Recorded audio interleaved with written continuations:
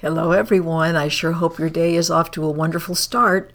We're on lesson 174 in the fifth review. How has this happened? I can't believe this is where we are. Our central idea, the one that really matters, God is but love, and therefore, so are all of us. Okay, this first idea that we're going to think about today, into his presence would I enter now. This is one of the most beautiful lessons of all. So here we've looked at this idea over and over again.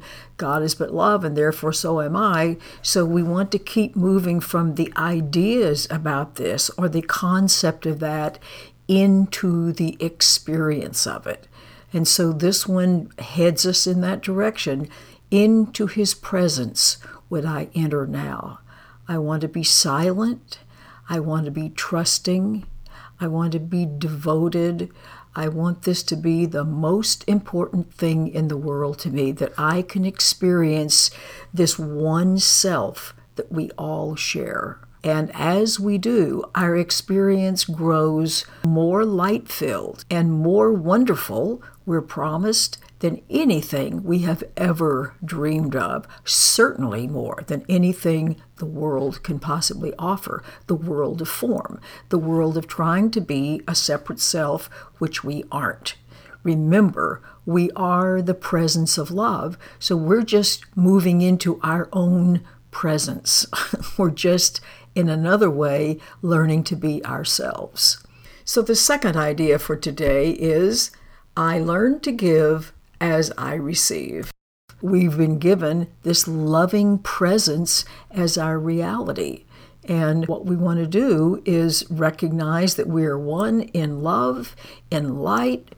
What we want to give is the light and the love and the purity that we are. We want to behold that in everything and everyone, without fading, without distinctions.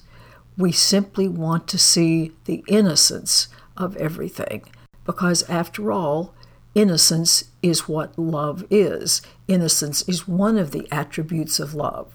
So innocent is what I am, innocent is what you are, and we want to make sure that everyone we encounter and think about recognizes that we are offering that truth to them as well. We are giving them this awareness on their own behalf.